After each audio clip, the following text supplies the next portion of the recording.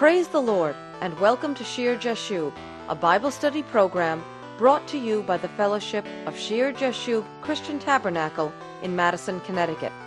This is Patty Scalzo, inviting you to spend the next 15 minutes with us as my husband, Pastor Greg Scalzo, continues teaching the series on heavenly authority. Last time we left off with Balaam's third prophecy and the blessing of Israel. We pick up today in the book of Numbers, chapter 24, with Balaam speaking to Balak, the king of Moab.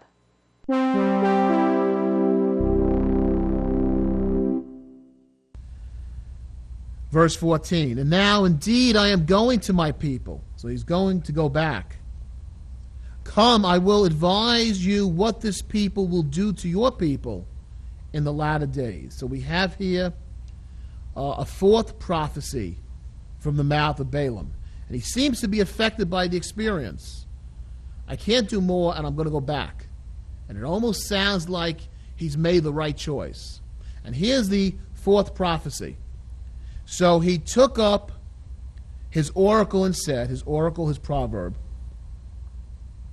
the utterance of Balaam, the son of Beor, and the utterance of the man whose eyes are opened, the utterance of him who hears the words of God. What a privilege he has as a prophet to hear the words of God. And has the knowledge of the Most High, who sees the vision of the Almighty, who falls down with eyes wide open. I see him, but not now. I behold him, but not near. A star shall come out of Jacob. A scepter shall rise out of Israel, and batter the brow of Moab, and destroy all the sons of Tumult, or all the sons of Sheth. And Edom shall be a possession, Seir also his enemies shall be a possession, while Israel does valiantly. Out of Jacob one shall have dominion, and destroy the remains of the city. And if you know anything about prophecy, you know this is one of the earliest prophecies of Messiah. I see him, but not now. He's not here yet. I behold him, but not near. It's going to be a while. But a star shall come out of Jacob, and a scepter shall rise out of Israel. And that speaks of the Messiah. And these beautiful words of prophecy given by the Holy Spirit about Messiah Jesus comes out of the mouth of this very confused man named Balaam. He goes on to give oracles or proverbs about Amalek and about the Kenites. And then you read down in Numbers chapter 24, verse 25. So Balaam rose and departed and returned to his place. Balak also went his way. So there's a parting of the way, and Balaam, it would seem, goes home. But that's not all we know about Balaam from the scriptures. In Numbers chapter 25, right after this we read, now Israel remained in Acacia Grove, and the people began to commit harlotry with the women of Moab. They invited the people to the sacrifices of their gods, and the people ate and bowed down to their gods. So Israel was joined to Baal of Peor, and the anger of the Lord Yahweh was aroused against Israel. So right after this section about Balaam, we read how, as the Israelites are staying in this area, they're enticed by the Moabite women into immorality and into harlotry that leads them then to bow down to the false gods, to bow down to Baal, to bow down to Satan. And as a result, the anger of the Lord is upon them, and there's a plague among the people of Israel. If you look at verse 9, it says, and those who died in the plague were 24,000. 24,000 Israelites died because of Israel's harlotry in Moab. Now, you go ahead to Numbers chapter 31. And in Numbers chapter 31, you read about God's vengeance on the Midianites. Remember, it was Moab and Midian that sent for Balaam. In verse 1 of chapter 31, and the Lord spoke to Moses, saying, take vengeance on the Midianites for the children of Israel. Afterward you shall be gathered to your people. So Moses spoke to the people, saying, arm some of yourselves for war, and let them go against the Midianites to take vengeance for the Lord on Midian. You go down to verse 8, it says, they killed the kings of Midian with the rest of those who were killed, Evi, Rechem, Zur, Hur, and Reba, the 5 kings of Midian. Balaam, the son of Beor, they also killed with the sword. Balaam also was killed. Balaam, the son of Beor, they also killed with the sword. So Balaam is back.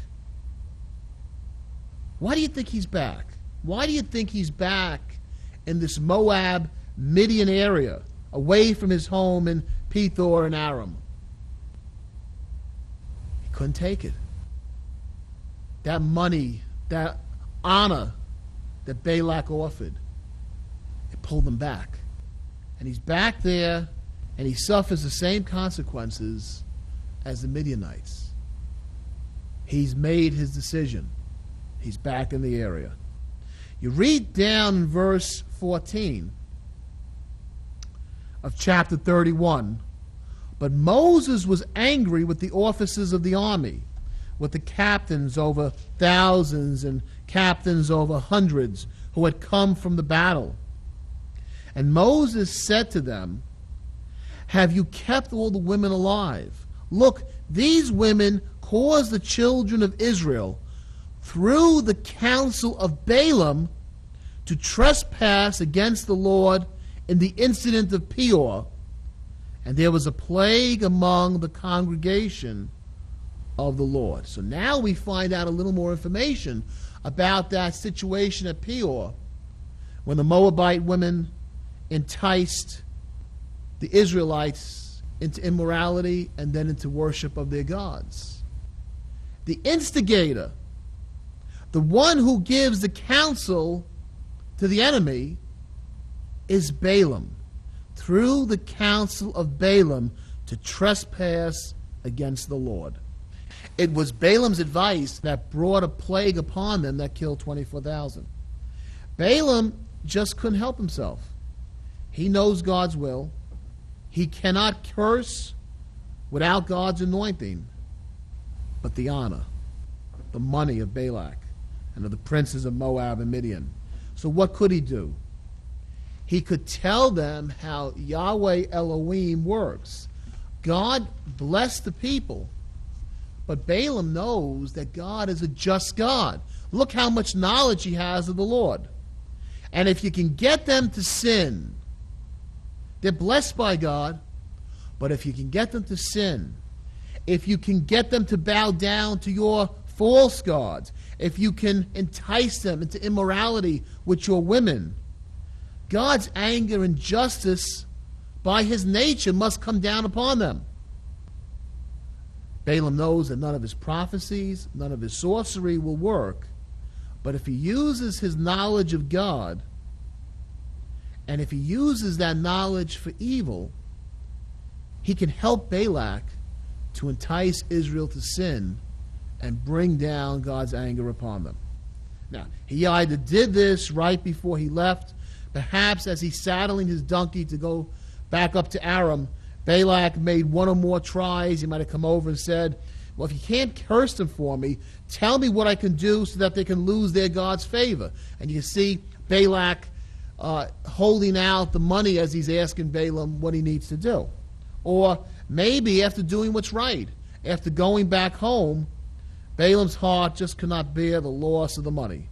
And once again, he set his donkey on a path back to where he should not go and gave Balak what he needed.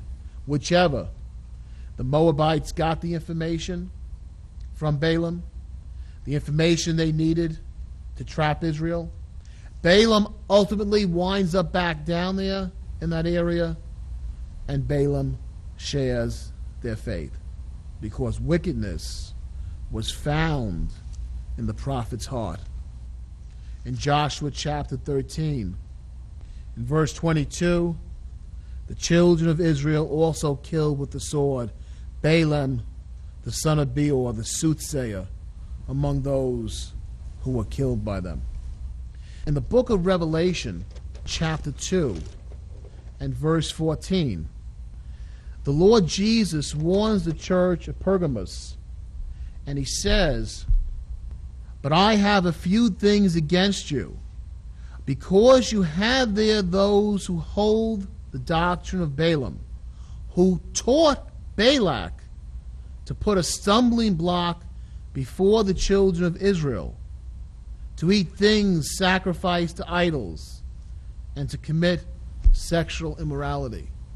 So out of the mouth of the Lord we have this word about Balaam, that he taught Balak to put a stumbling block before the children of Israel. He told Balak, get them to sacrifice to the idols.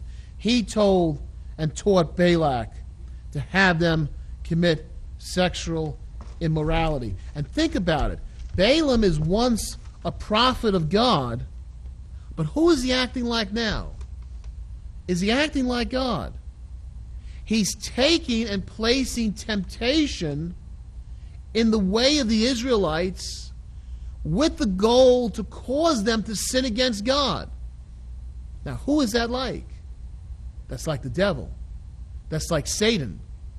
Balaam once was a prophet of God, but in his heart, he acts like the devil. We read the beautiful prophecy from his mouth, the prophet's words. But take careful note of the prophet's heart. Peter, in 2 Peter chapter 2, in 2 Peter chapter 2 and verse 15, Peter here is speaking about false teachers coming into the church. And he says in verse 15, he says, "They have forsaken the right way and have gone astray, following the way of Balaam, the son of Beor, who loved the wages of unrighteousness." You see Balaam's heart. And a clear, crisp summary of what we've just read by the Apostle Peter. Balaam loves the wages of unrighteousness. That money was just too enticing. And that power was just too enticing. And so rather than playing the servant of God, he plays the servant of Satan, of Baal. Thank you for listening to the program today. It is always a joy to study God's Word. If you would like to write to us or help support the evangelical outreach of our church, please send all correspondence and donations to Shear Jashub Christian Tabernacle, Post Office Box 518, Branford, Connecticut 06405. Shear Jashub Christian Tabernacle meets every Sunday morning at 10 a.m. in the upper room of the Memorial Hall on Meeting House Lane in Madison, Connecticut. Take I-95 to exit 61. Go south to Route 1. Turn right, and at the next light, turn right again. We are in the yellow brick and white building. Please join us next time for Shear Jashub.